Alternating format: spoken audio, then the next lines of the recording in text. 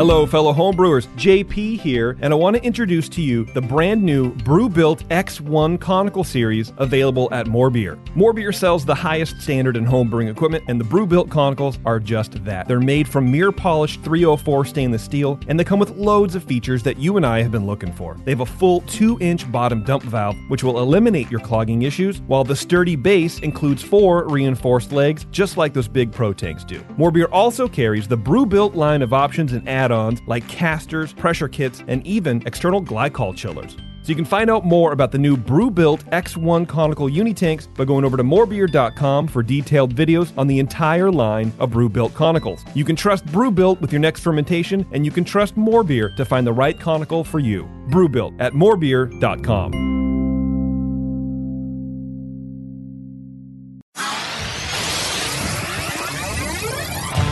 Great beer is about drinkability. Doesn't matter the style. You guys are like walking beer Wikipedia. That's the first time that you've ever accepted me as a person. Or you have a fermentation in your gut. I'm jet propelled at all times. How many guys do you think that you have the privilege to slap? Somebody who's never tasted a commercial example, and this is how you know everything about this beer? Please, you don't. I think that's bullshit. I think it's bullshit too. Wow. Are you guys going to arm wrestle? No. They're going to teabag fight instead. Yeah. You heard of Junkyard Wars? Can I get another high five, Beavis? Now, live from the Brewing Network studios in Northern California, this is the radio program for home brewers, craft brewers, beer lovers, and beer geeks. It's your only source for live beer radio that brings expert brewers together with, well, expert drinkers. This is the radio program with a head on it. This is The Session.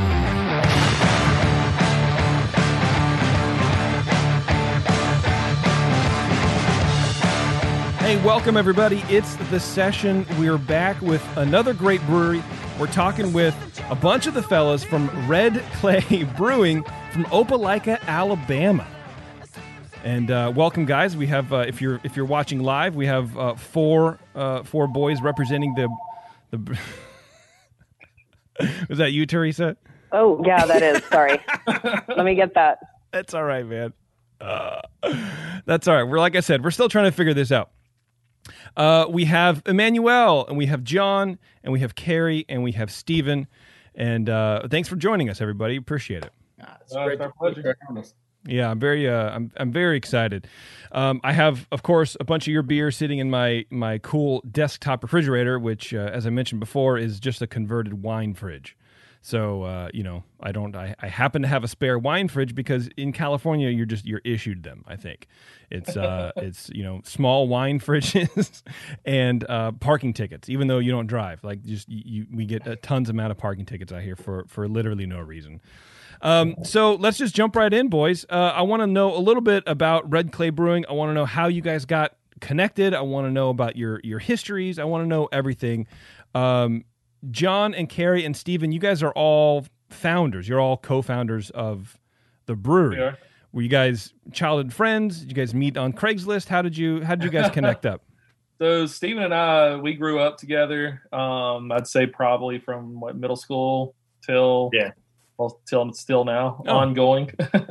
And I sort of hooked up with Carrie's sister, and so I married his sister. We're brother-in-laws. Okay, still all right. I thought we're still together. Okay, all right. Because usually the I hooked up doesn't end with marriage. Usually I hooked up is like, and then we got in a fight, and we beat each other up for a bit, and then it's fine. Yeah. Well, he's always said if ever anything happens, he wins me in the divorce. So no, I'm just kidding. So no, but yeah, so we've known each other for years, and just we homebrewed for a good while when I was living in Georgia at the time, and okay, Harry was finishing up college, and we just decided one day, after plenty of beers and long nights of brewing and sitting by a campfire, that we wanted to start a brewery.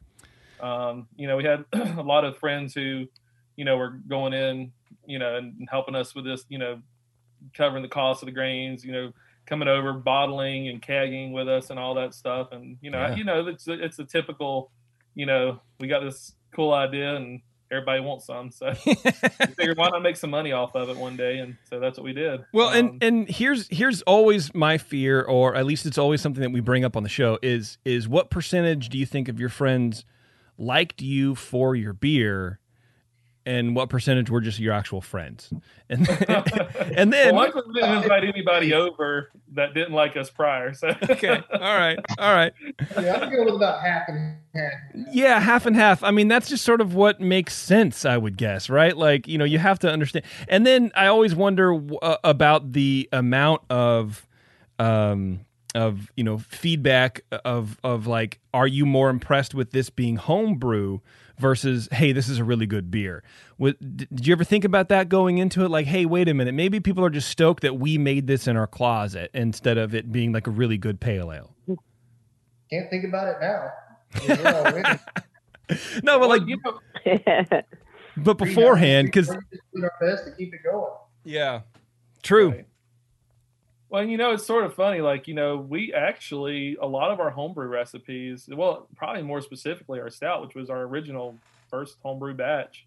Wow! It ended up being one of our lineup beers that we keep in the tap room pretty regularly. So, I'm glad we try to keep a lot of that stuff that we did back then. But I'll have to say, the neat thing about this new project we're doing with Emmanuel is it brings back a lot of those fuzzy fun feelings that we used to have when creating the recipes as homebrewers, because we're doing something we haven't really done before, and it's sort of forcing us to go into not your normal come up with a recipe, run it through the system, make sure it works. Okay, we're going to brew it and we're good to go.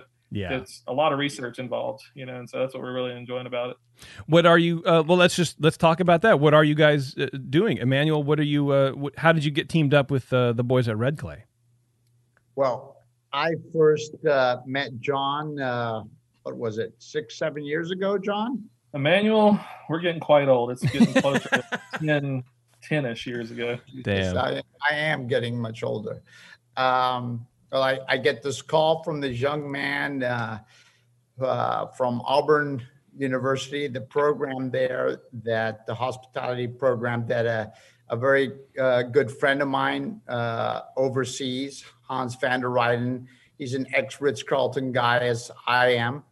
And this young man says, I'd like to work I'm involved with the program here at Auburn. I'd like to work a harvest at your winery. Wow. And so I said, sure, why not? And he ended up working 2 harvests at our winery. And then we just stayed in touch.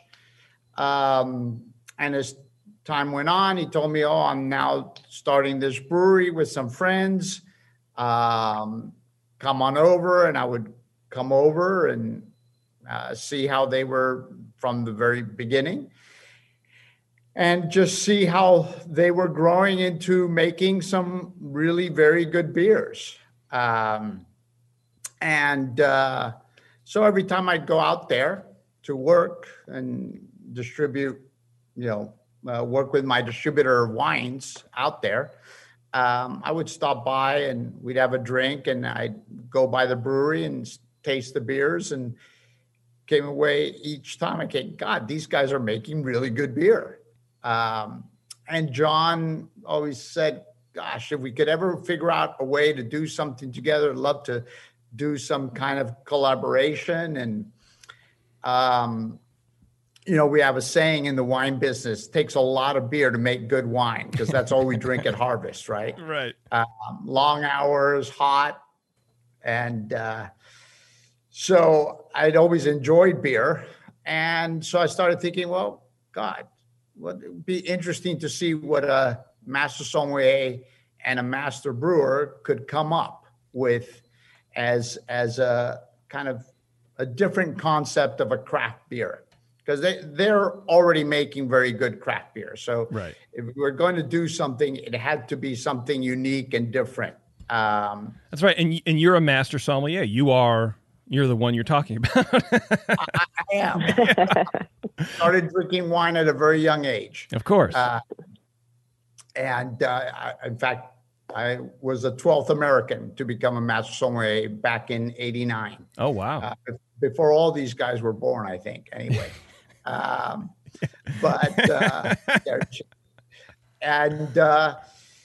So then I thought, how does a wine person come into this and think about this? And so then I started thinking, wine is very geographically based and also very historically based. Yeah. So then I started thinking, okay, well, this should have, each beer should have like the French say, a raison d'être, a reason for being, right? Okay. And so I started thinking of the different types of beer and what we should start out with. And so a Pilsner, an ale, and a stout.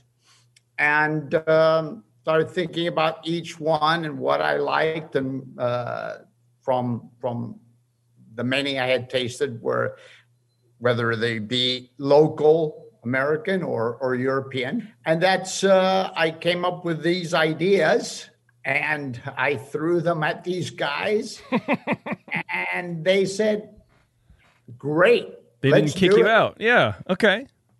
And that was really, for me, that was really a rewarding experience for them to try something really outside the box. Yeah. Well, and it's sort of what John was saying, where, as I think as brewers, and I'm not a professional brewer, but I used to homebrew, and but talking to a lot of brewers on the show, it is hard for you guys to sort of find, and Teresa, you can probably speak to this too. There's a sort of a small window, I think, to find your creative niche or to really expand the horizon and not be too weird about it. You know what I mean? Like now there's like Jello beer, like clumpy beer that looks like slime, or all this nonsense that's not, it's just for show. And if you guys do any of that, I apologize. It's really great. But it sounds like working with Emmanuel, you guys can, have the opportunity, like you were saying, John, the fuzzy feeling of creativity again. Yeah, it definitely gives us that. And so we're very classic in our styles that we brew. We try our best, and Carrie can speak more to that in a second. But, it's sort of funny that when we were on last October, that's when Emmanuel approached us. He actually approached us the day before we went on your show. Oh, nice. Because he's from there and he was doing some business out there.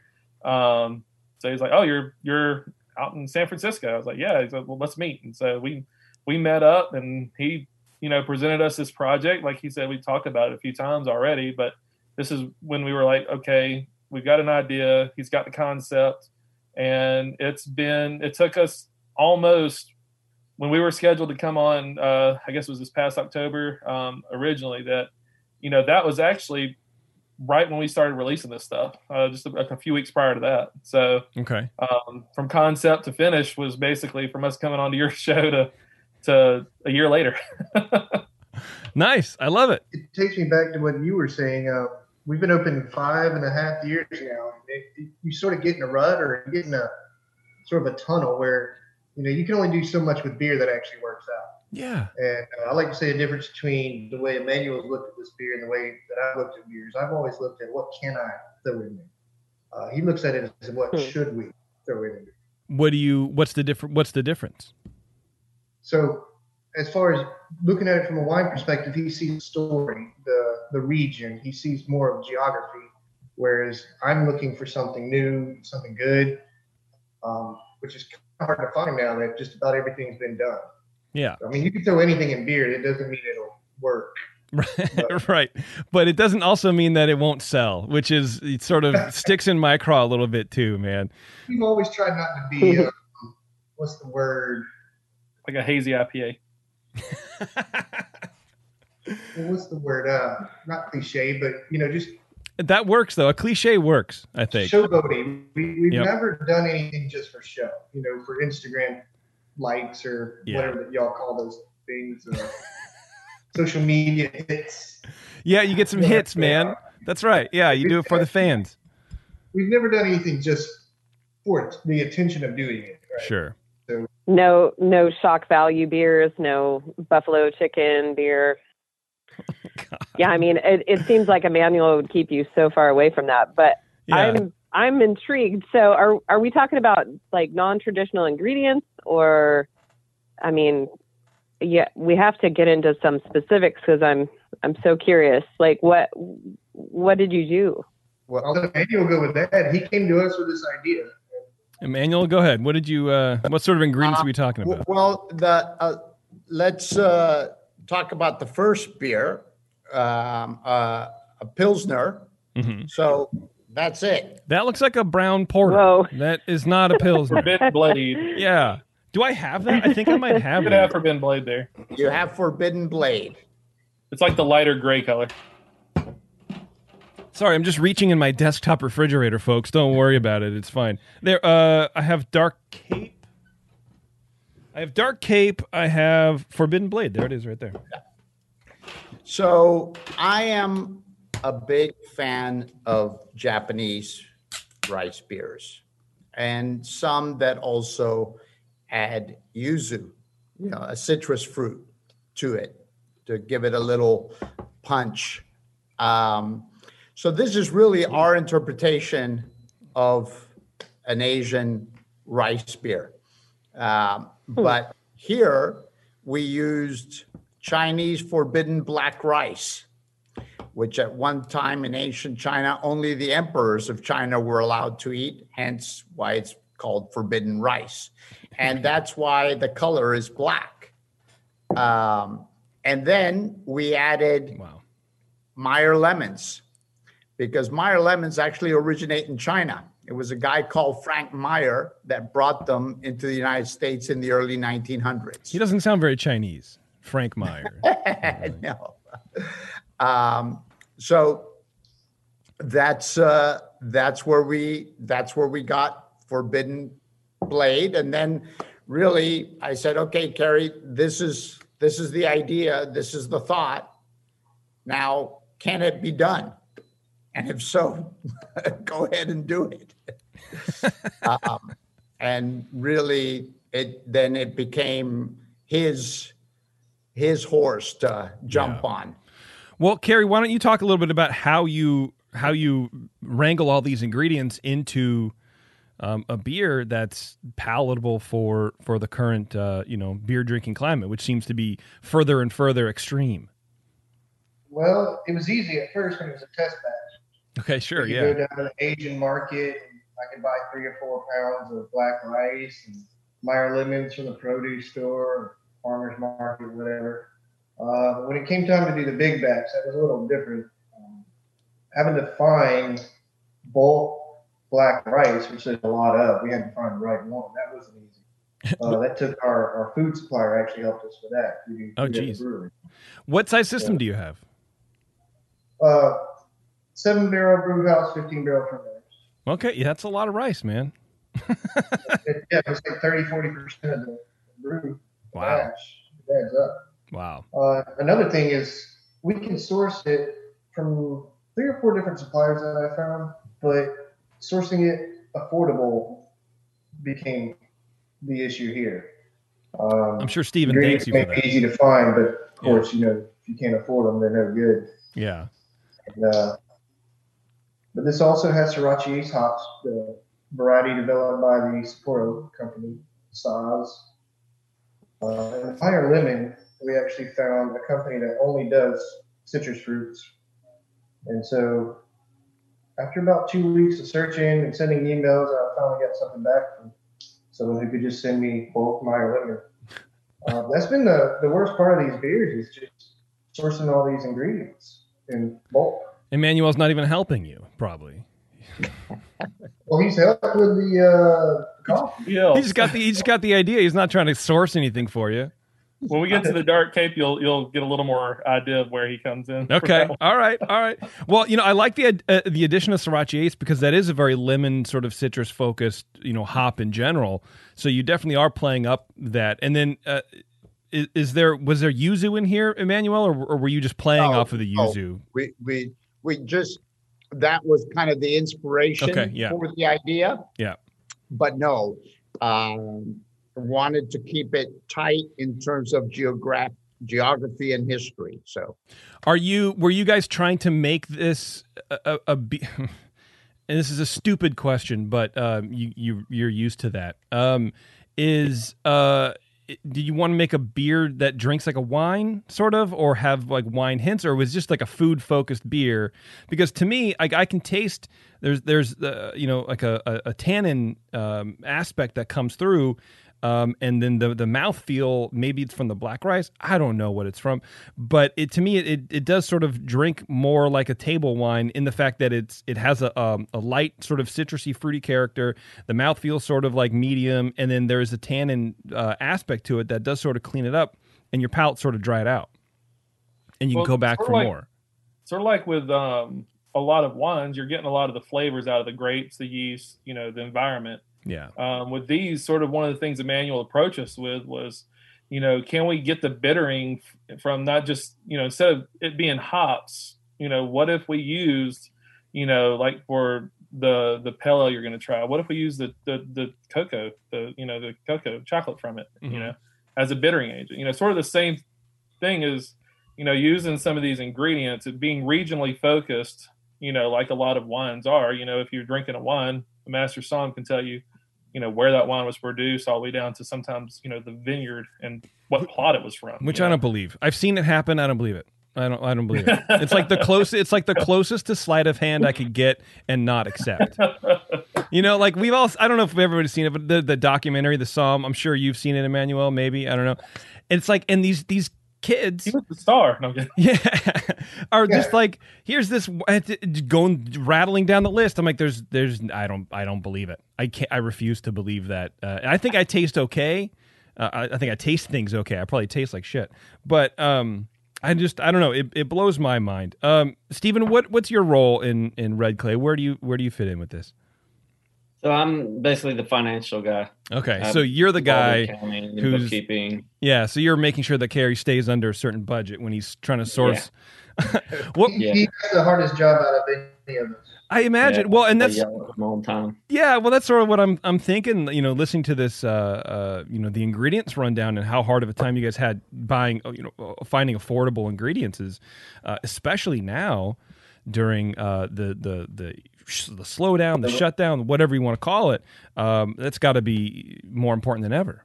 To still keep producing quality beers, but meeting a budget with a lowered income. But at the same time, it's kind of the perfect time to experiment, I think. I mean, we all slowed down just a little bit. Yeah, I mean, it's like you can do stuff on the smaller batch size. You're not trying to crank out giant volumes of your core beers right now. So okay. I don't know. To me, it seems kind of perfect. Okay. And also to differentiate what you're doing too. Yeah. I really wish I could taste the beer. I think you would really mind if I ask you guys a process question? Oh, I bet I would. Yeah.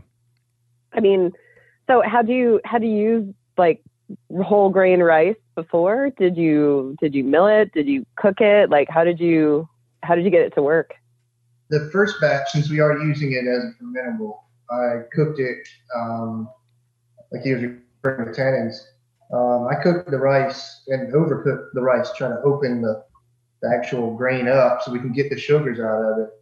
But like he said, that didn't have a lot of tannins. And in the second batch, I cooked it overnight, but it never went above 170. So the rice was still fully cooked in the morning, but we didn't extract the tannins in that second batch. Yeah, we cooked it first, and then it goes into the mash with the grain. Instead of 60 or 90-minute mash, it is a bit longer, right around 2 hours 15 minutes before we pass an iodine test. But we do that because we want it dry. We could pull it at 60 or 90 minutes, but I don't want all those sugars left in the beer. I want them to be fermentable. Yeah. Right. What about the lemons? Oh, cool. That's added in the fermenter. In the fermenter? We noticed during test batching that it's either the yeast or the carbonation would either eat through the lemon flavor or the lemon characters and pretty much just leave you with sort of that pithy taste. Yeah. Or the CO2 was scrubbing it out. I don't know which one it was. But we started adding it after we brightened the beer. Okay. All right. And what is this, 4%? Am I reading that right on the can, or are my eyes that bad? It's a 4%. This is great. It does not drink, and this is what I'm saying about the tannin, right? And I hopefully it came across as a positive, because that's how I meant it. It doesn't drink like a 4% beer. It's not light by any means. It's not heavy, but there's some body there. There's some mouthfeel to it. It's not warm. Yeah. Yeah, one of the things that we do, I mean, we're here in the Southeast. It's hot, humid, almost year round. Last year, it was 100 degrees up to like November, I think. Gross, dude. You know, what we try to do is, you know, a lot of our beers, like our stouts, our beers that tend to be a little heavier in most parts of the country, we dry them out, make them a little more palatable for our clientele. Because, I mean, we're ultimately trying to serve, you know, obviously the people who are drinking it, but we're also trying to serve the retail establishments. You know, if they have one beer that they're going to sell a guy, you know, it doesn't benefit them, it doesn't benefit us. But if we can, you know, give them something that they can sell, you know, that's going to have tons of flavor, and they can sell them, you know, 3 or 4 of them, you know, their bottom line looks good, so does ours. That's better. How are people reacting to this line? Really well. Pretty positive so far. Yeah? Yeah, really well. Emmanuel brings a whole new set of craft beer drinkers to that, because his big following is in the wine industry. You know, so he's got, you know, reach all over the US and other parts of the world. And, you know, the people that are trying this, you know, a lot of them, you know, are the Heineken drinkers. You know, they're you know, but that's sort of when he approached us, he wanted the people who are drinking more of that premium line of the domestic style beers to, you know, switch over to craft. And so that's sort of another one of the challenges he gave us was, you know, I want to go after, you know, that drinker right there. And so we're like, okay, let's see what we can do. Yeah. I mean, this is a quote unquote dark beer for light beer fans. Like that. If you were drinking it from the can, you wouldn't notice. No, you would never know. Absolutely never know. Yeah. So, okay. So yeah, if you were blindfolded, JP, do you feel like you would know that's a dark beer? I see. I don't know, because I like to think I'm really smart, and so I like to think I would pick it out. But there is no. I mean, you're getting the color from the rice. So what do you? There's none of the telltale signs of like, oh, maybe there's a little roastiness, that like roasty malt flavor. There's not. It's not there. So yeah, I don't think so. No, I think this would stump me. Oh, interesting. Yeah. So Stephen and John, how do you guys hook up with Carrie to open up Red Clay? How do you guys hook up with Carrie to open Red Clay? Well, John's my brother-in-law. Yeah, John's your brother-in-law. Okay, so then how do you find Stephen? One of you guys didn't find the other. Together. Okay. Yeah. So I'm for like the central part here. I missed that. I missed the connection. I thought it was all. I thought you married. Yeah, okay, got it. He was my best friend from middle school. I married Carrie's sister, and Emmanuel I met when I was in college. So got it. Okay, now we got the whole thing. I apologize. I for half a second I was doing something on the computer, and I missed the thing there. Okay, so Carrie, you're home brewing. You have a passion for making beer. How do you step from a home brewer into opening a brewery? For God's sakes, it would freak me the hell out. A lot of beer brewing, a lot of beer drinking. Yeah. Did you go to other breweries and get practice? Because some people don't. Some people just do that. Oh, well, I guess my background was most of my life I was a mechanic. Okay. I went to the Navy and then the Army as a mechanic also, and then came home to Auburn. Was studying for a major in biosystems engineering. Then while we were opening the brewery, I went up to Siebel for some classes up there. So, okay, nice. That's basically my background. sitting around homebrewing and drinking a lot of beer, we always played the idea. Yeah. What would we call it? What would we do? Or that'd be sweet, just sitting around the brewery drinking beer. Oh, yeah. Of course, that was pre-kids. Yep. When you could sit around and just drink beer without a purpose. Like now there's a purpose to it. It's to either get to sleep or drown your problems. But it's hard for me to recommend to someone who is thinking about their own brewery. It's hard for me to say, yes, go open your own brewery. You should do that. I mean, you're putting in 100 hours a week for at least, up until my kid was born. Yeah. So 4 years, I'd be brewing in the day and then standing in the tap room till 2 or 3 in the morning. Till you can afford to hire someone, then things help out. But yeah, the more people you hire, the less is left over for you. And so we kept going.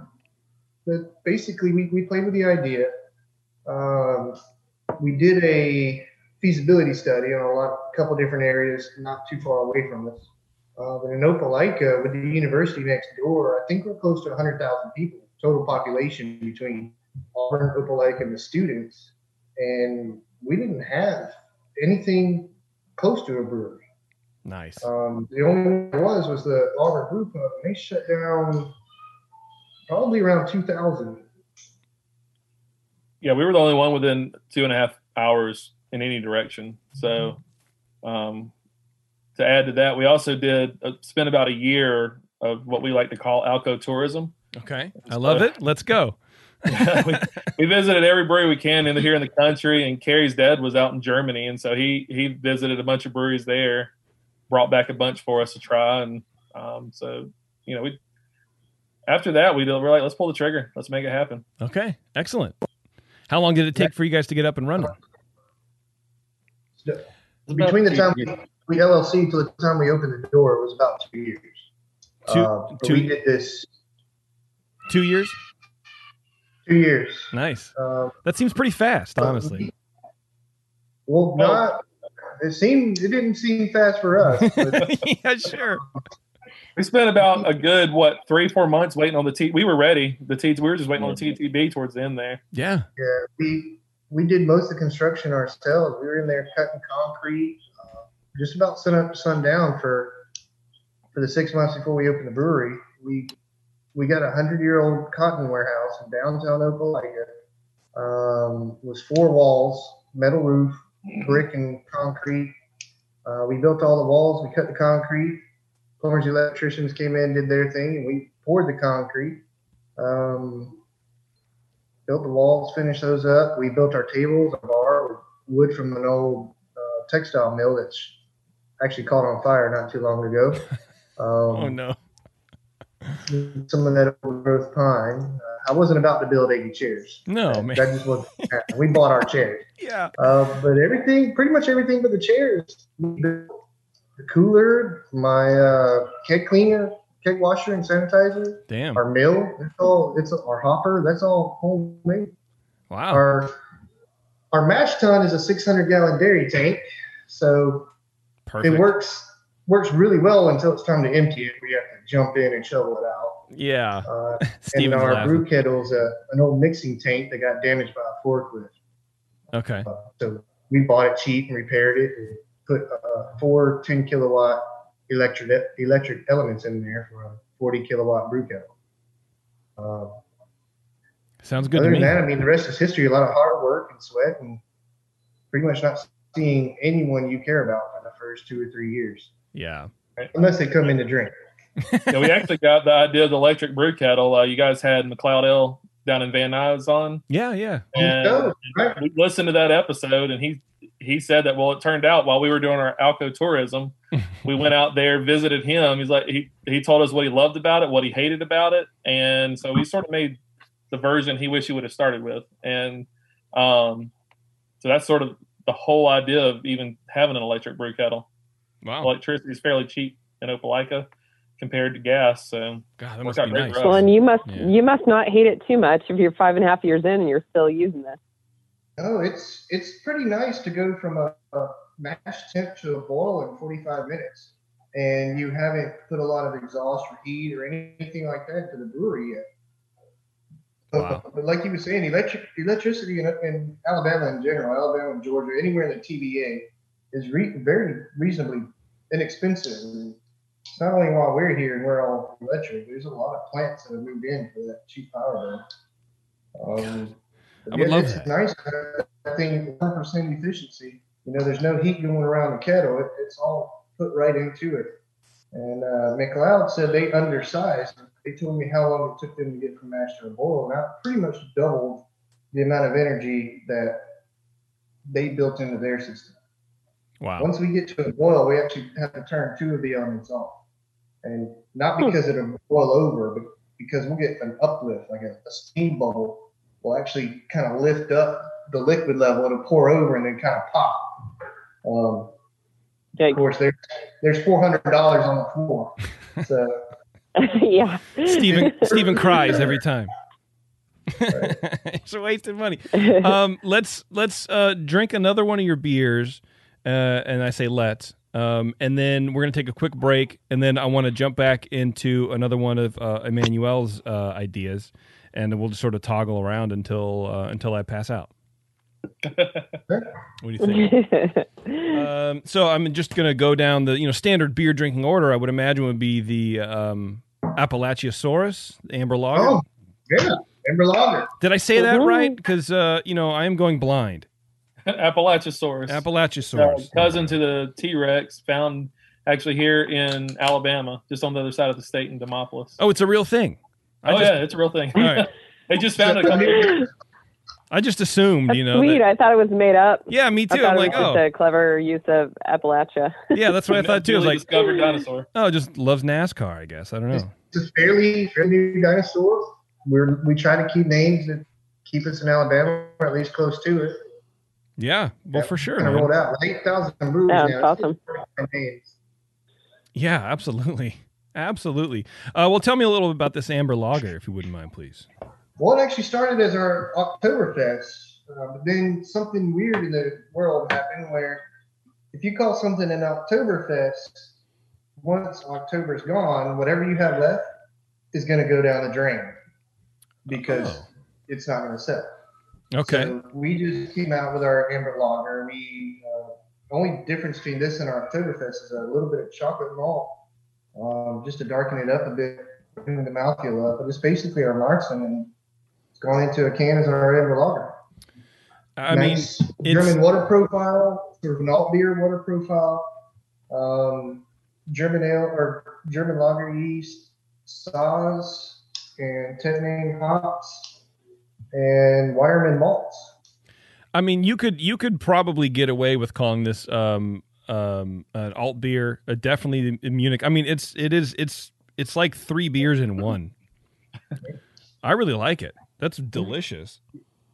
Yeah, one of the things like we were mentioning earlier is sort of we try to stick to traditional a lot with our beers, and we'll go and do some random one-off beers and try to find the milkshake IPAs, which I don't even think they're doing those anymore. I don't know.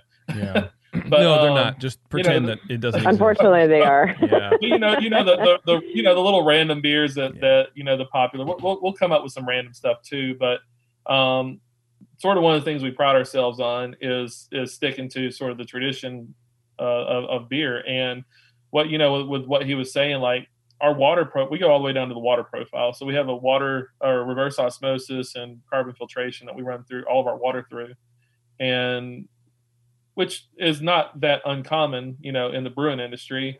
But what we decide to do is every beer has its own water profile. We don't have a standard water profile we go by. We look up the Waterworks websites from all the different places that these beers are originally produced, and that's where we, that's the water profile we give them.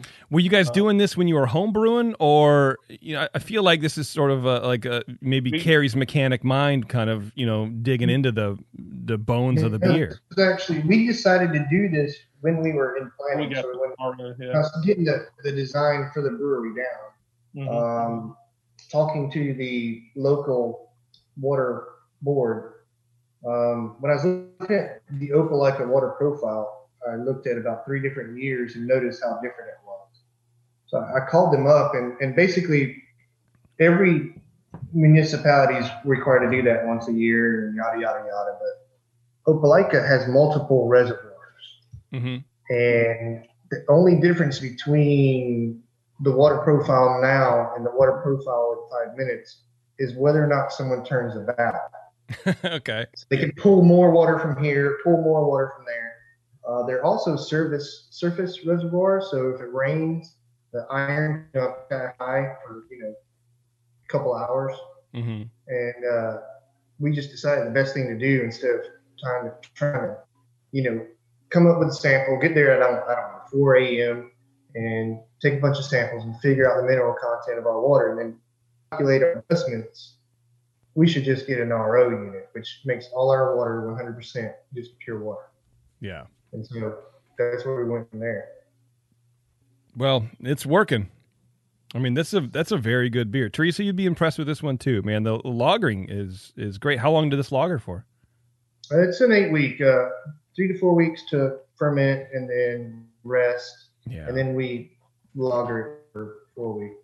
Well, I applaud you. I know it's painful to have a tank just sitting there, but the beer, it's worth it, man. It's worth it. It's very smooth and easy drinking beer. And again, this is at 5%. It doesn't drink like a 5%. I would taste this and I would go, well, this is 6.5 easily. Because there's so much body and there's so much flavor to it. The chocolate malt comes through just a little bit, but those sort of dark, you get those Maillard reactions and you get those deeper flavors.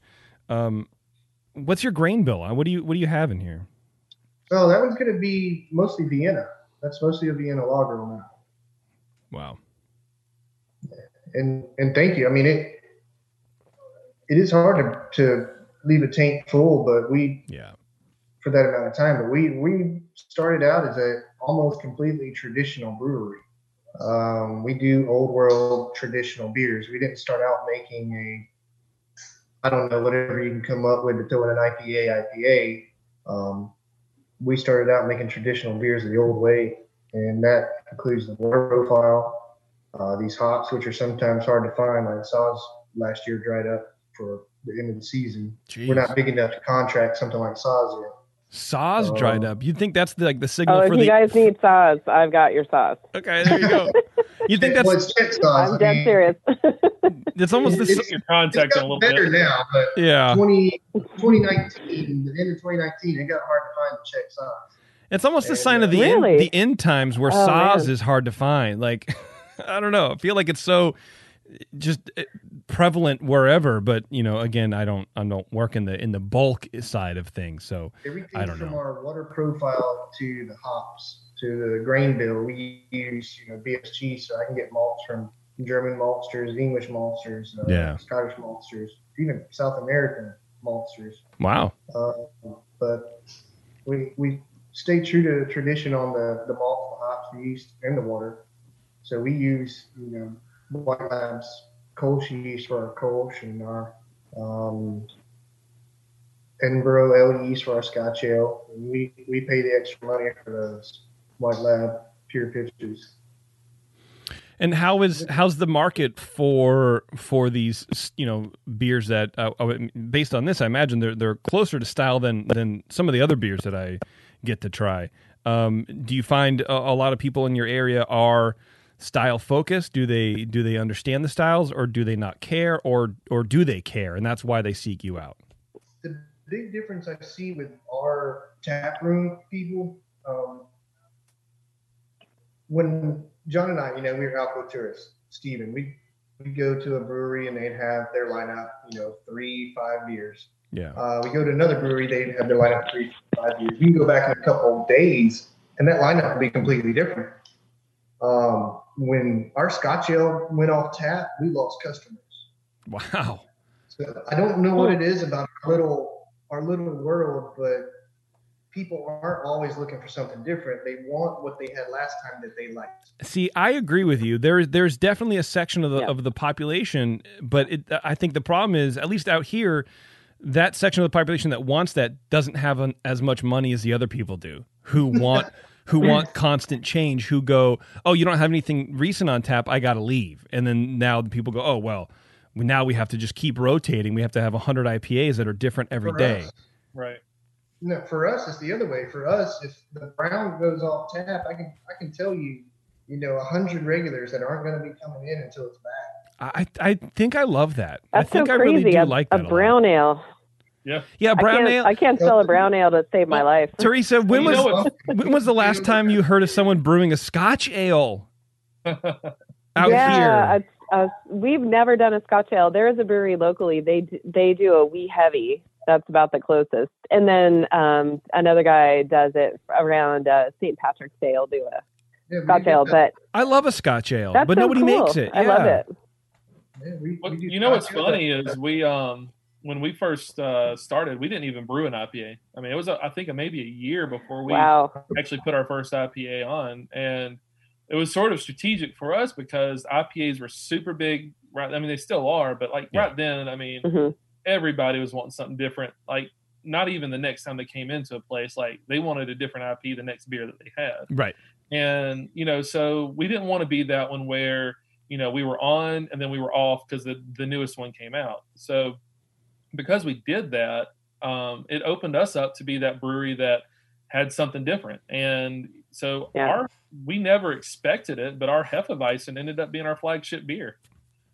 We were the only ones in the Southeast brewing a Hefe at the time. I could see that, people though, I guess. Loved it, and that pretty much guaranteed us a tap anywhere that we sold it because nobody else had a Hefe, and everybody else had IPAs. So for us, after about 6 months to a year, we finally decided to put an IPA on, and of course, people loved it. Well, and unfortunately, something else new came out. Yeah, well, right, and you do need to have those beers because those pay the bills, right? And that's where we're at. But for us purists out there, you can't beat a good Scotch ale. Well, and I think there's so much room for breweries that do things a little bit differently. There's so many breweries that do stouts and sours and IPAs, and here we're pretty well known in our area for doing German styles and lagers and ales, and I mean there's plenty of room for that because not everybody's doing it, and I imagine you guys kind of find the same thing. We do. And those, I mean, your beers are so drinkable too. I mean, these low ABV and classic styles, nice dry finish. Yeah, it's good. I'm actually really mad at JP again because he didn't get me any beer. Well, hey man, come on down. People in the chat are commenting they like your IPA. So what's good is starting this next year, you'll start seeing our beers. Well, the Mura line to start off with. In California, so really? You'll be able to have access to some. Whoa, nice, man. That's good. That's big. Congrats. Very cool. If you're from Alabama, there's not a lot of breweries sending beer west. No, there's mostly coming east. Yeah, for sure. Yeah, I love it, man. Anytime we can get out of region beers, I'm on board. All right, let's take a quick break, everybody. We'll be right back with the fellas from Red Clay, all the way from Alabama via the internet. Who would have thought, right? It's The Session. We'll be right back. Segmented, demented, fermented. It's The Session. All right, everybody, thanks for hanging out. It's The Session. We're back with the fellas from Red Clay Brewing, and I just cracked open another one of the Mura beers, the West Indies. And Emmanuel, I keep asking you how to say that, and hopefully I did it right. But yes, you don't have to Mura. worry about it if you know what the Mura. So you see that image of a bull on the can. I do, yeah. The name is derived from Don Eduardo Mura, the breeder of the most famous fighting bulls in Spain. Oh, I grew up in Spain of a Spanish mother, and hence. My grandfather was a huge aficionado. For the Spanish, it's a legendary name. Okay. And early on, I came to terms with the fact that my last name, Kamiji, which is Greek Cypriot, was a lousy name for a winery or a brewery. So drank a lot, got over it, and came up with this name, Mura. Okay. Well, I love it. So your last name is Greek. Me too, man. Cheers. Yasu to you, my friend. Yasu. Yeah. I love it. Sorry, I'm having a moment. Okay. I'm having a moment. All right. So tell me about the West Indies beer. West Indies. So this was my version of an IPA. So India Pale Ale, but Red Clay already made a very good one. And the world, honestly speaking, does not need another IPA. See? Now that I know that you're part Greek, everything you say is 100% correct. So I thought, okay, well, how are we going to do this so that it's different? So I thought, well, I'm gonna take for example when Mr. Columbus thought India was the other way, and so this. But one of my issues with a lot of IPAs, too hoppy, too bitter. So really here, the bittering component comes not so much from the hops, but also from cocoa, dark chocolate from the Dominican Republic. And then we age it in tequila barrels to give it a little bit more spice because Mexico at one time was part of the West Indies, and hence the name. This is our West Indies Pale Ale. So that's how we put this together. And those guys found the barrels and found dark chocolate.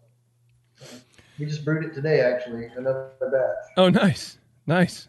Teresa, this is another beer that I think you would absolutely eat up. It's so complex.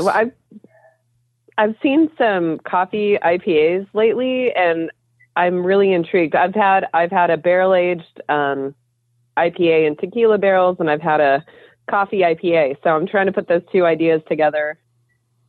Yeah. It sounds awesome.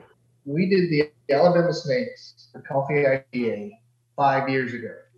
And now, all of a sudden... Oh, really? I see coffee IPAs everywhere. Oh, That's my God. what happens, man. Yeah, you guys were trendsetters. You were so far on this side, like I didn't get the message. Right. Like Emmanuel said, this beer's West Indies Pale Ale, regional story goes along with it. Chocolate from the DR, cocoa nibs added directly to the boil, unsweetened, just raw chocolate.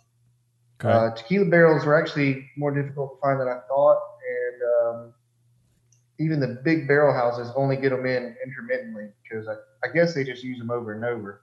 It's not like bourbon where they can only use them once. Yeah. English Pale Ale, Maris Otter base malt with crystal and pearl hops. Okay, interesting, because it is definitely maltier. Like drinking it almost takes me back to like late 90s West Coast IPA. Not as bitter, very smooth, but it's that mouthfeel, it's that thing, and which makes sense. You're talking English, like an English Pale Ale, a lot more malt, some crystal in there. That definitely makes sense, but it's also with the way that you're handling the bittering and with the chocolate and the tequila barrels, it doesn't. I mean, maybe if you search for it, you can sort of get like, yeah, there's like a cocoa thing, like a darker, whatever, but it tastes like a lower hopped, higher ABV pale ale from the 90s. It's great. Well, thank you. I think you did it. I think that you did exactly what you were going for. I don't know. I mean, you tell me. I'm not putting words in your mouth. How do you think? I get the chocolate mostly on the nose, sort of as you're pulling the beer away. Yeah. And then the tequila, I don't so much taste tequila as I do the barrel, but I kind of expect that with beer, right? All spirits are almost the same. What you taste in spirits is mostly the barrel. Almost all spirits are like whiskey's moonshine before the barrel. Yeah. Silver rum just almost tastes like vodka. It's not a big difference. Right. But here I get the barrel from the tequila, and then first I get the chocolate, and then the barrel from the tequila. But on top of a traditional English pale ale, this is a 3-week ale, and most ales can be out of the fermenter in 2 weeks. Day 15, it's in the can. This one takes about 3.5 weeks, and that's we use the traditional malts, traditional yeast here. We're using the English ale yeast from White Labs. Mm-hmm. Yeah, it is interesting, man. Unless you're going like a rum agricole where you're doing like the sugar, like the fresh pressed juice, that you can get a differentiation on, but those don't really see the barrel, so it's just sort of like it doesn't really fit the format or whatever.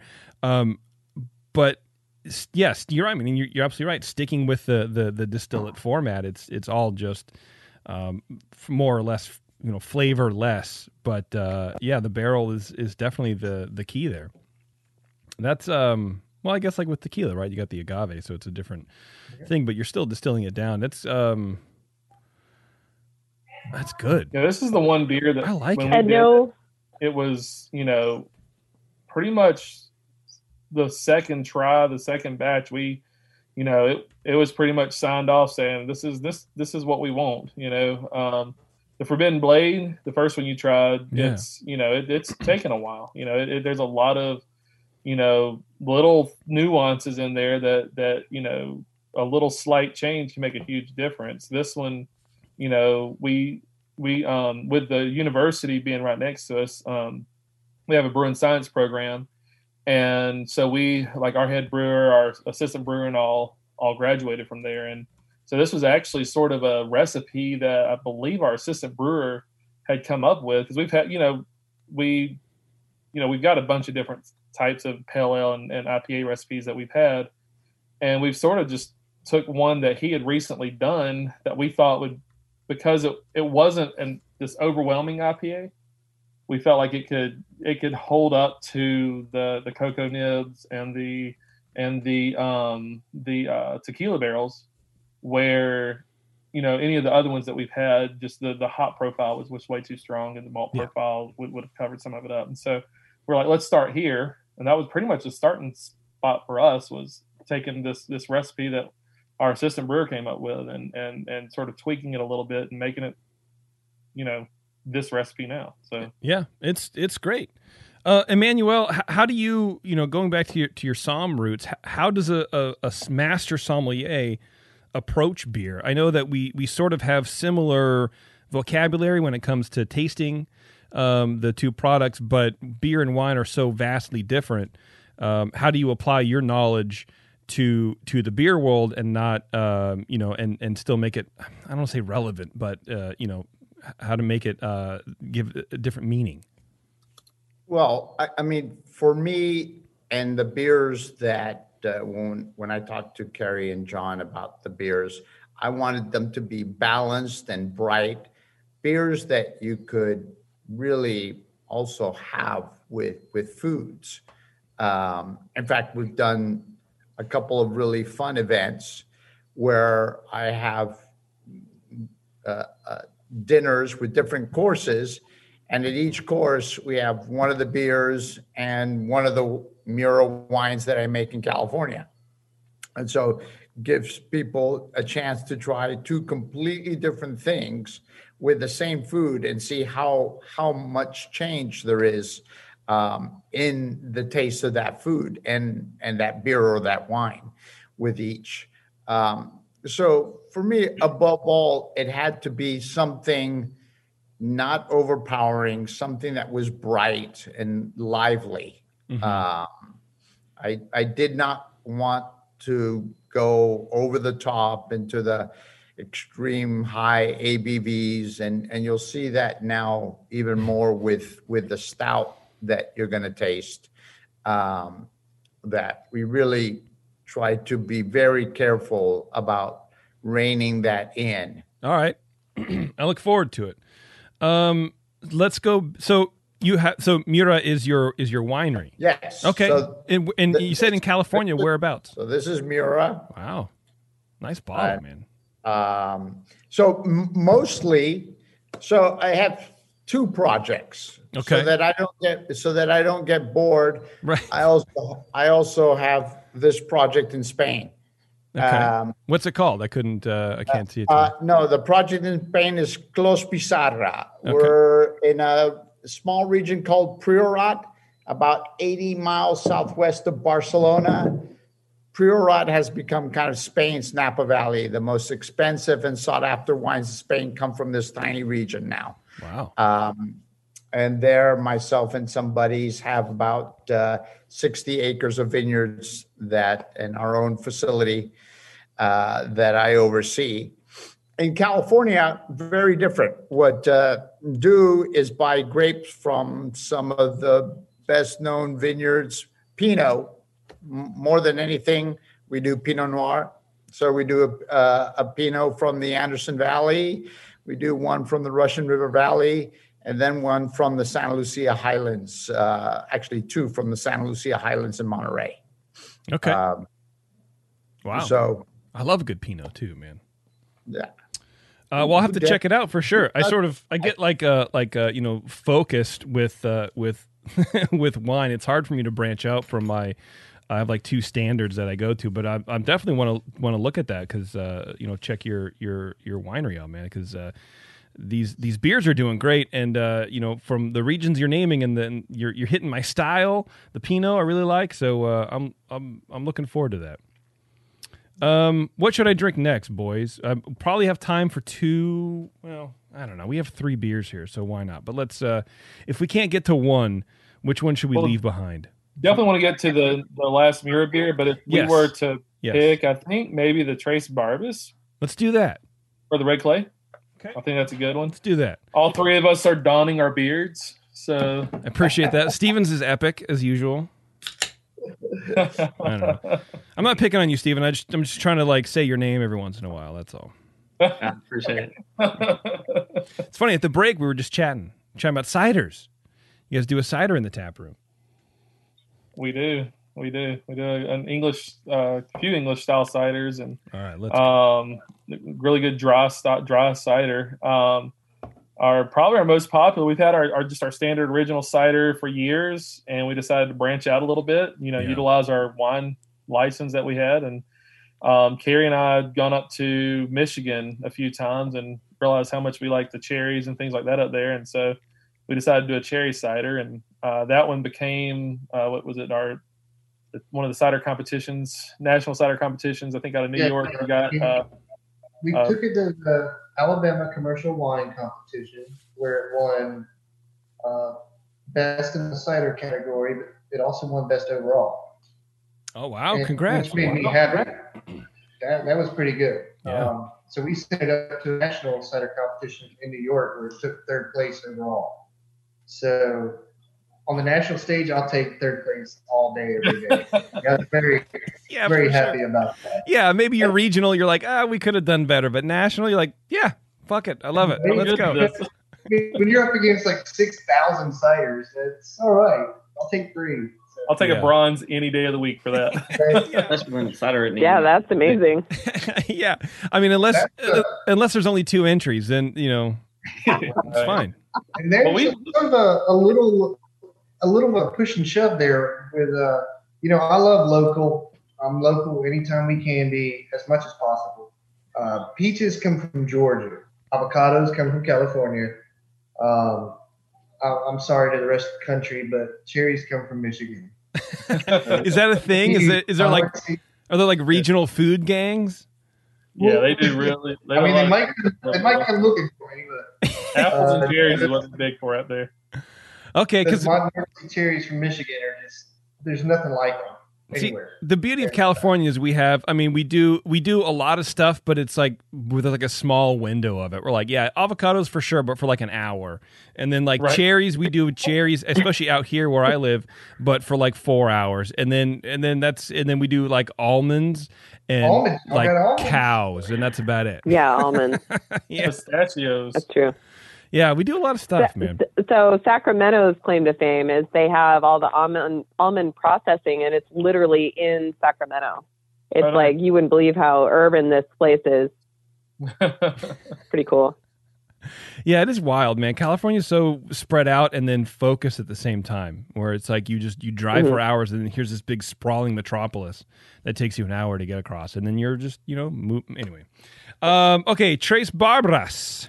Tres Barbas. Mexican style lager. Tell me about this beer, Kelly. This was our first beer, so I always try to retain the title at least the position of head brewer.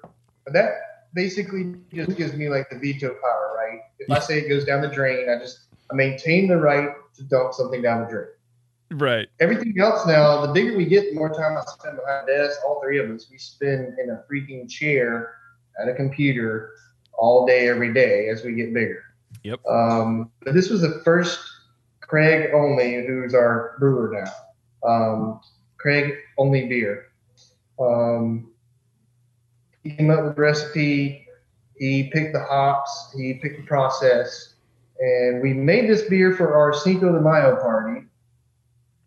And it became a big hit, and people started wanting more of it. So we made a second batch, and then it took over in our tap room as the number one selling beer. It surpassed the Kolsch and the Halftime combined. Wow. I am personally under the train of thought, the school of thought, like the best Mexican lager in the world. And Tres Barbas is awesome. It's amazing. I drink it a lot. But the absolute number one best Mexican lager in the world is okay. Right? Like no matter how great it is, it's just okay. Okay, I feel like your people are putting you on a list. Because I mean, I don't know. I want to disagree with you, but then that would be too on brand for me. So I'll let you finish. Go ahead. So I'm actually not a fan of Mexican lagers, but when Craig came out with this, and there's no denying math that this beer started bringing in more revenue than anything else we have, even our two top beers combined. So we started making it more. The poster we made for the Cinco de Mayo party, the girl who does our artwork, Miranda, she wrapped that around the can for us. I drink this beer a lot because sometimes I just like something lighter. It's cool artwork. I love it. It stands out on a shelf like nothing I've ever seen. Yeah. They're very bright colors. I think that's one reason people like it so much. Yeah. This is the first beer we've had where I can't make enough of it. I'm literally out of it all the time. Wow. Like when I plan a batch, I already know who's got all of it and where it's going.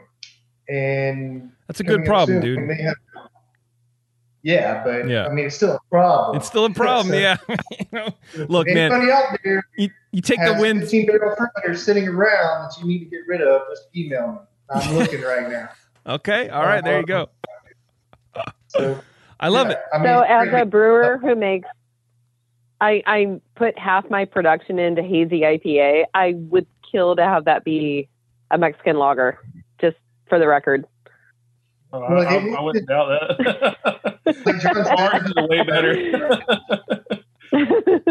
I was saying about our halftime, it became our flagship. And I mean, who wants a Hefeweizen to be their flagship? Right? You got your brewery, you're cool, you want to be well known, and that became our flagship. That was the one that made the money.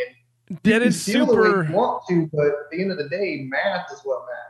That is super interesting point, man. It's like, you guys get into the industry because you're homebrewers, and as a former, almost current homebrewer myself, it's hard. Like when I would go into the homebrew shop, I have my recipe, and then I see all this grain, and I go, "Oh shit! Well, I could do this. I'm going to change this." It happens every time. So you're by nature, I think.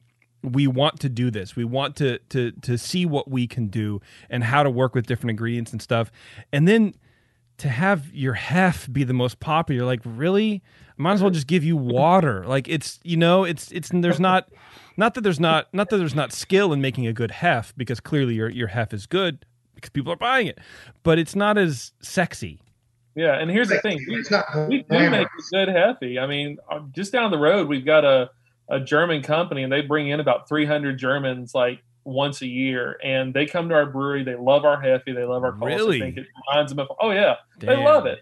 And right. It's just sort of funny because I mean, we pride ourselves, but on the other hand, like the beers that Carrie and I thought when we first we're like, okay, what beers are we going to open up with? We were like, okay, our Saison, we want to be our flagship beer. Well, it didn't matter what we wanted. It didn't matter what we wanted. I'm sorry to laugh at you, but yeah, that's a home brewer, man. Yeah, I don't mean to laugh either.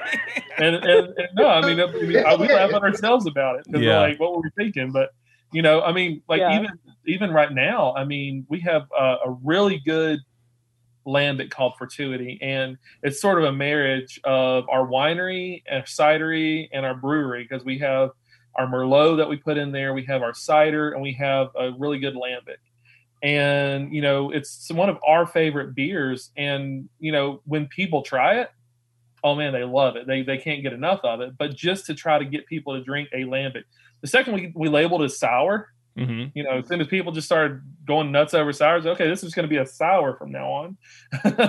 All of a sudden it started selling, you know, and it's just like from just naming it what we actually know the name of it is to just saying, okay, we're going to go with society and say this is just a sour. Let's scratch out lambic, and it became like one of our bigger selling beers. Yeah, it's funny what's in a name, man. Like there was a time, and I think it still holds true, and maybe it's regional, I don't know, but people don't buy beers based on if the color is in the name, like a brown ale or a red ale, those wouldn't sell. Teresa, I think we've talked about this on the show a few times. Like it's harder to sell people on a brown ale. You're like, really? Brown? I don't want that. I want a sexy name.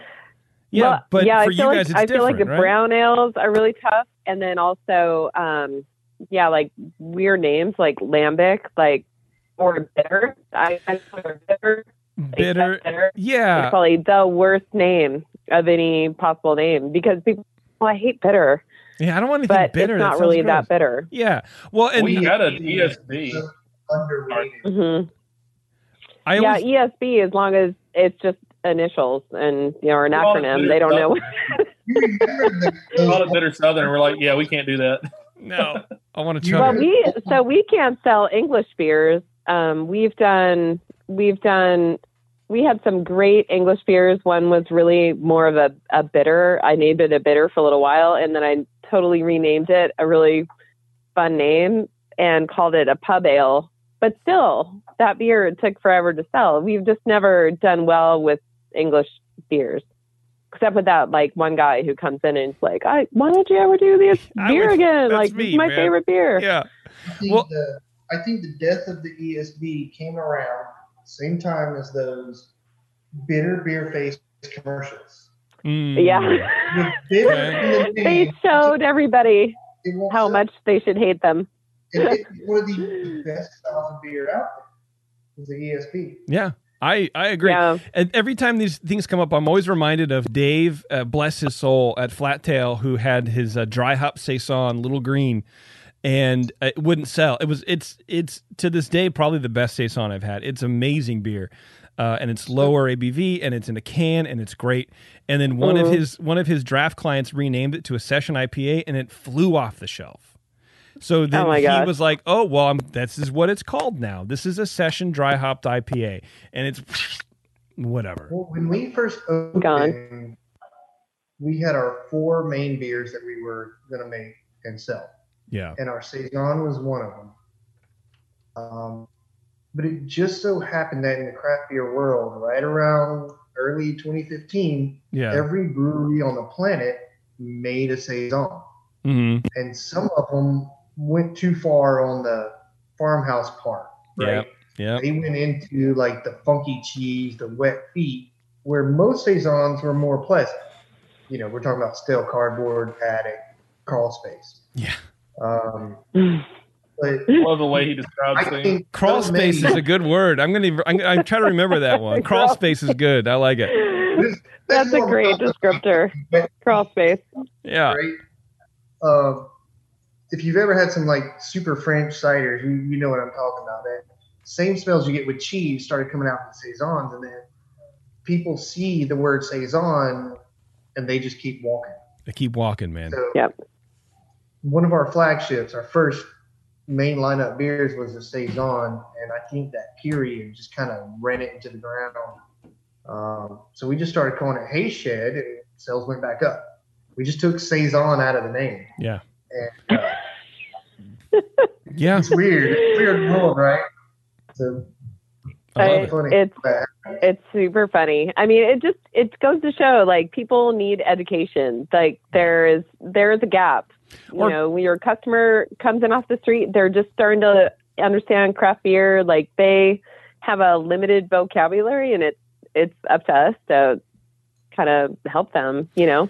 But you have to sometimes like I mean, it's a gentle introduction. Like you can't just beat somebody over the head with it, or they won't enjoy it. Well, I think there's a larger portion of the population than we think in craft beer that don't want the education. They just want to either get a quick dose of hops or a quick dose of ABV. I have a friend, Russ, who thinks he likes IPAs. He thinks he loves them, but he just likes getting drunk real fast. And I keep trying to tell him that. I'm like, you don't really like this beer because you're drinking Trulies now. And it's like, you're not really an IPA guy. You just want to slam a 6.5 beer. And it's like, I don't know. It's sort of like for me in wine, like I don't know anything about wine, but I'm sort of trying, but not really. And I think a lot of people in craft beer are sort of like me when in the wine biz, where it's like, okay, I know a couple wineries, I know a couple terms, but they don't mean anything to me. I'm not actually looking up in a book going, oh, okay, well, I'm not trying to like identify corked wine, right? Or has this is this over oaked or whatever, right? It's just the same. I don't know. I think there's a larger portion than we think of people who are just ignorant on purpose because they don't really care. They just enjoy drinking a beer. I don't know why I decided to make that point. Let me take a quick break. And we're going to come back. We're going to wrap up. I'm going to drink this last Miura, the Dark Cape, which sounds amazing, and chat a little bit more with the fellows from Red Clay Brewing. It's The Session. Hang on. We'll be right back.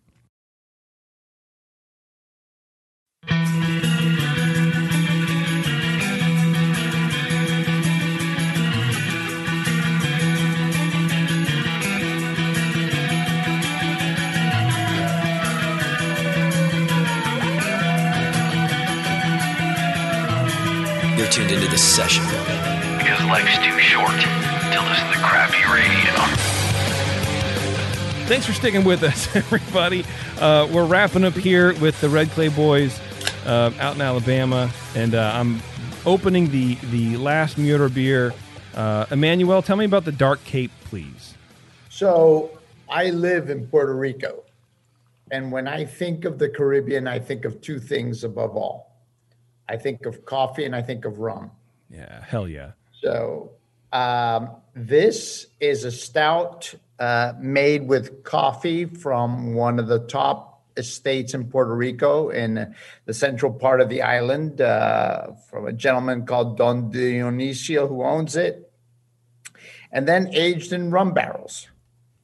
And it's an English style stout because it was the English that really propagated the beer trade in the Caribbean. So the idea is to try to make a stout that had coffee, but not coffee that is a beer, if that makes any sense. Beer first, always. Exactly. Yeah.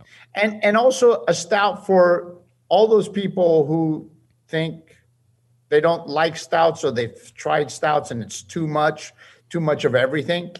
Well, here we wanted to do something that, again, was more balanced, was more approachable, and something that somebody say, well, I can drink that. And too often I come with too many stouts that interesting smell, interesting taste, and after about a few sips, I say, okay, now give me something I can drink. It's too much. It's too cloying, or it's too sticky, or it's the mouth feels weird, or I know what you're talking about. This is there's a few different ways I can attack this because it's such a complex beer. I sort of just want to sit with it for a little bit longer, honestly. So See, that's what I tell myself when I'm getting.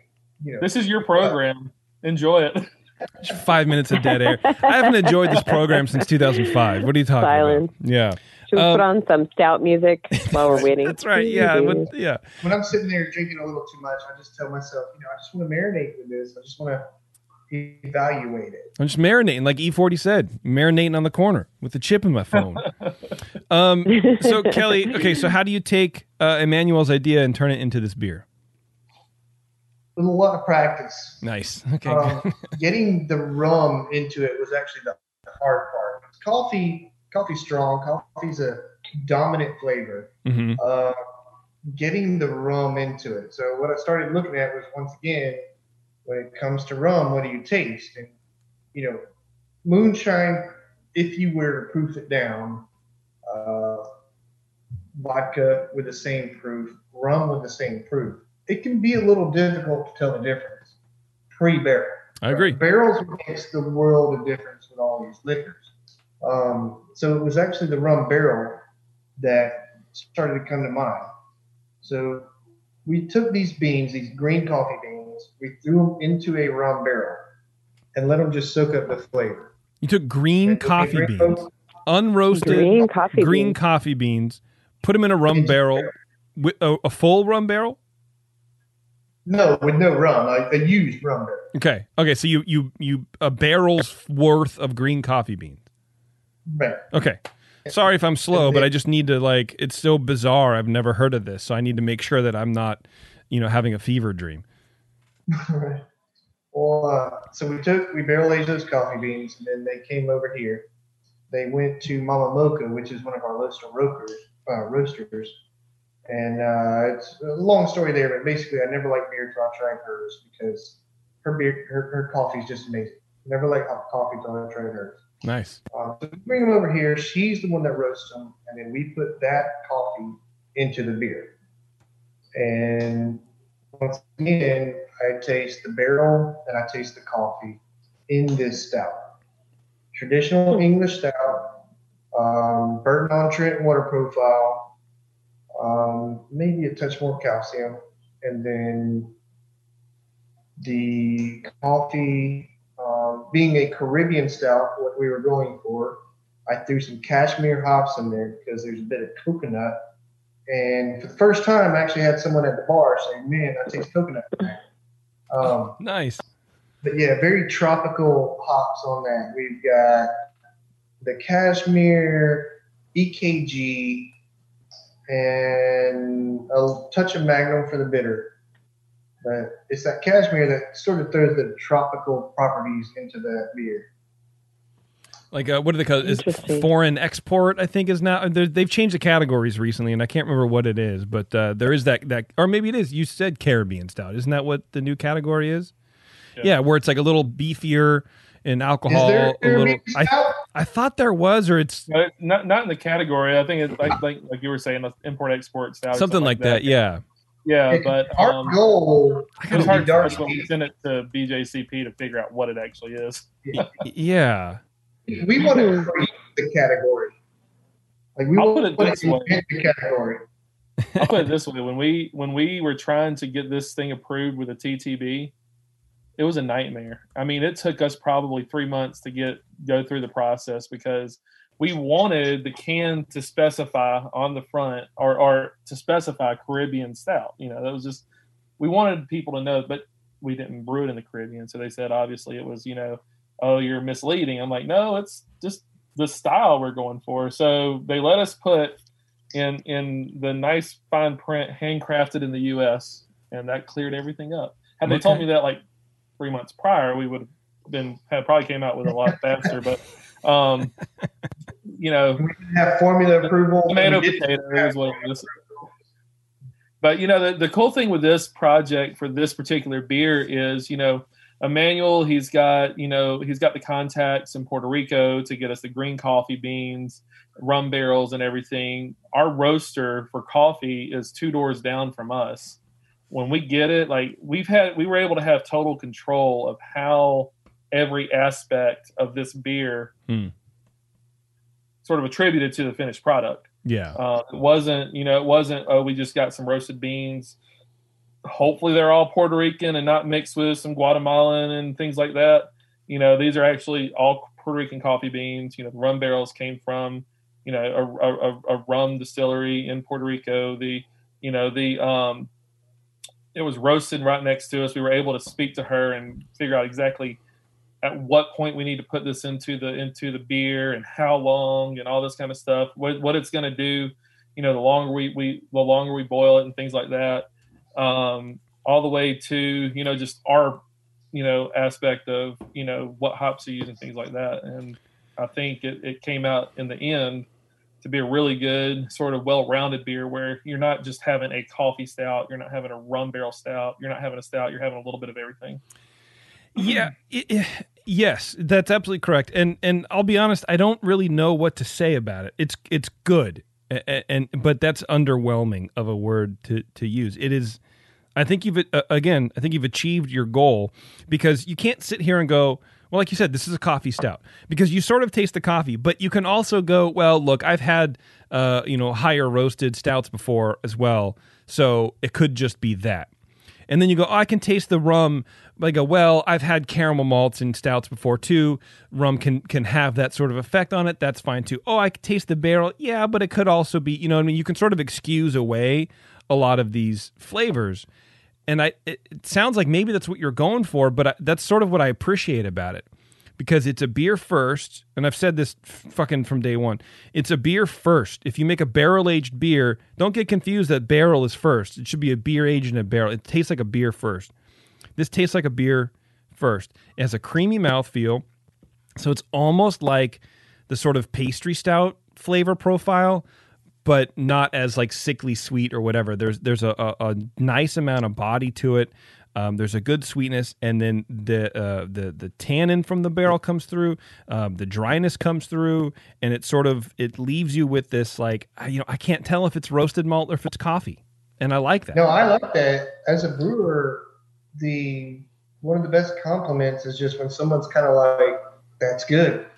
Yeah, and I love that. The nose is kind of spicy, because I have a small terrible roaster at home where I roast green coffee beans, where you literally push the medium setting because I don't want to invest $400 in a B more coffee roaster, right? But to me, green coffee beans, when you open the bag, there is a spiciness in the aroma, and that's I can get that out of here. And I know that there's no green coffee beans in here, but it's that this is what I mean. There's so much going on with these ingredients that Emmanuel's given you that it's like it's a beer that you are. Sometimes we get beers, and I'm going way too long on this subject, but sometimes we get beers and we sit down and we go, fuck, I have to really slog through all this shit. Like, what is this? What am I tasting here? But everything is so lightly done. It's like a meal. It's like a dish where you're just enjoying everything together, and then you can pick it apart if you want to identify flavors, but you don't have to, because it's all just sort of works really, really well together. That's all I'm going to say on it. After you say that, the next beer dinner I do is just going to have 5 beers and no food. It's just this, yeah. Here you go. Here's a boot, a stiefel of this, Germans. See if you come back. I would go to that dinner. That would be fine for me. No, I mean, honestly, sometimes people, when they barrel age beers, there are these like super crazy beers that you can only drink just a 4-ounce pour, and then you're overwhelmed. And like, I love barrel aging a beer that's like, a beer that you could actually drink, you could really enjoy, and you can taste that barrel instead of tasting all the crazy stuff and the sweetness that they put into the barrel. It's just trying to make it so over the top. Emmanuel, can you tell us the distillery that this came from? It's San Juan Artisan Distillers. It's a new project. Okay. It's actually a really exciting new project on the island, because they're one of the few people that grow their own sugarcane and then distill it in alembic pot stills. Oh, nice. So, I mean, everybody buys sugar from the outside. Everybody dumps it into huge column still distillers. Here, they're really trying to do the right thing. And the products that they're coming out with are really interesting and really well done. So excellent. It was definitely after going around and visiting a number of the rum producers, that was the one that I felt like okay, these guys are really trying to do the right thing and kind of would understand where we're coming from and what we want to achieve. So that sounds great. Yeah, it seems like there is sort of that move back to, growing your own sugarcane. It is a lot, and I think a lot of it follows in the wine footsteps, where we're getting breweries growing their own hops and their own barley, and some breweries malting their own barley, and having full control over that. But I was reading a couple of years ago, I think Hawaii they just had their first distillery to grow their own sugarcane and produce it and distill it on the island in years. So it's this sort of like resurgence of these small communities handling their own sugar. Well, and in the wine business, that's a common theme with high-end wineries, right? Single vineyard. It's the idea of encapsulating a special place. Yeah. And that's what we're trying to do. We actually have a beer that we're doing now in barrel, a lambic that we're doing, where the barrels came from Mura, from the winery, from a very famous vineyard called Pisoni in Santa Lucia, that we had used those barrels to age Pinot Noir. And then we got Pinot Noir grapes shipped overnight to start the fermentation for the lambic, while spontaneous fermentation. So eventually that will come out next, I think, about on Christmas, November, December. It'll be for Christmas release, basically. It'll be before Christmas, but get those little holiday packages together, Next year, not this year, not next month. Yeah, when we said, when we were coming up with a concept for this one, we were like, we really want to sort of, encapsulate the full Mura project that we've got going on. And, we wanted to do a wild, this is about as crazy as we're going to get, So we decided, I want you to take a bag and hold it under the grapes and let them just sort of clip them off and drop them in there. I don't want them washed. I don't want anything like that. Yeah. We're going to do it just like you do the wine, Yeah. That's how he does his wine, and that's how we're going to put it in the beer. Oh yeah, at Mura you don't hit it with sulfite and pitch yeast. You do sort of the natural fermentation. At Mura, all the wines, whether Mura or Clos Pisano in Spain, all are native fermentations to start, because that's part of the signature of that place is the yeast that grows on those grapes. Because every place has a unique set of yeast that grows in that place. Yeah. And if you wipe that out and, lab or cultured yeast basically kill the native yeast and take over fermentations. And so I think it's also a very important part of winemaking is to have native yeast because that's part of the signature of the place. It's funny you mentioned that because my two favorite wineries are they're both natural fermentation. One's Ridge and the other is Bedrock, and they're both known for like their zins, but they do they sort of like branch out a little bit more. But they're the natural fermentation, and you do get those different flavors that you don't find in some other wineries who just nuke everything, and then here's a dry yeast, dump it in, punch the cap, do whatever, and then it's gone, right? Right. So that's cool, man. I'm looking forward to trying your wine. That's that sounds great. We'll get some to you. I would love that. Are you kidding me? I'd freak out. Yeah, this is good, man. It sounds like a really good partnership you guys have going on because you both understand each other, and I think Kelly, you can work with these weird ass ideas that Emmanuel gives you. Because they're beautifully executed. They're well thought out. I can definitely see the how these things have progressed in talking to you guys. So thank you for sending them. They're great. Teresa, I'm sorry. Cheers, brother. Sorry, man. I don't know. That's right. I was working with Monica on a beer trade in the chat while we're all talking. So I won't have your beer like on the podcast, but I'll have it.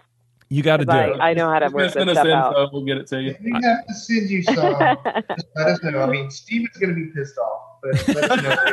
Well, and I'm going to send some back, so don't even. There you go. Okay. It's going to be even Steven. Oh, there you go, Steven. All right, even Steven. He's like, man, I'm tired of that shit. You got to do it, I've Teresa. heard that a million times. Yeah. Sending 2 6-packs of beer to California, we found out that's not very cheap. No. Because I got a call from Yeah, Steve. well, it's just been outrageous. Well, you have to make sure it's. Oh yeah, Puerto Rico. Yeah. Importing those barrels from Puerto Rico wasn't cheap. No. Right. Barrels from Napa Valley weren't cheap either. No. That was a call from Steve. And yeah, I mean, if you you got to find a winery that you can work with, and it sounds like you have, because otherwise you're like, well, I paid $400 or $500 for this barrel. What am I going to sell it to you for? Right. Barrels are very expensive. Well, guys, I'm going to let you go. I really appreciate you staying on. I know it's it's getting late out there. But where can we learn more about Red Clay? Please. Well, we're on redclaybrewingcompany.com, Facebook, Instagram, Untapped. Like we mentioned, right now we are distributed in Alabama, but we are branching out to California about the first of the year, and also Puerto Rico the first of the year. Nice. So, the goal is to get this project out. Luckily, with Emmanuel already having his wine projects, in these areas, right now. I mean, I'm sure you guys know nobody's taking on new things, and it's really amazing to have these people give us this shot and be able to take us on and try our beers out in California and nice. In Puerto Rico. So definitely looking forward to that, and we've actually got a new coffee project we're gonna be coming out on as well before too long. So a coffee project, yeah. So it's going to be sort of Islero is the name of it, and it's sort of the same concept. You'll see some of the similar labeling as Mura, and sort of the same concept with the coffee. Will be single origin coffee, cold brew that'll be canned. So. Oh man, I love a good canned cold Very brew. Cool. Honestly, right? Yeah. Totally. Then, Emmanuel, what about you and your wineries? You want to plug anything there? Well, apart from what we do, we just launched a new project. This is what happens when there's a pandemic and you have a master sommelier that sits around with too much time. He starts thinking of things, too many things. Yeah. And we just launched our first wine in a can. Wine in a can. Oh, yes. My wife will be very happy. Very good. Is that a rosé? We have four actually. We do a Pinot Grigio, a barrel fermented Chardonnay, a rosé of Pinot Noir, and then a red blend. I love a good rosé, and I will never be afraid to admit that. I love it. They're amazing. And there was a time when it was like rosé. It was like, it's not really a man's wine. I don't know why that started. I mean, I guess I do know why, but it's amazing. The most wine I've ever drank in a sitting has been a rosé in Florida on my honeymoon.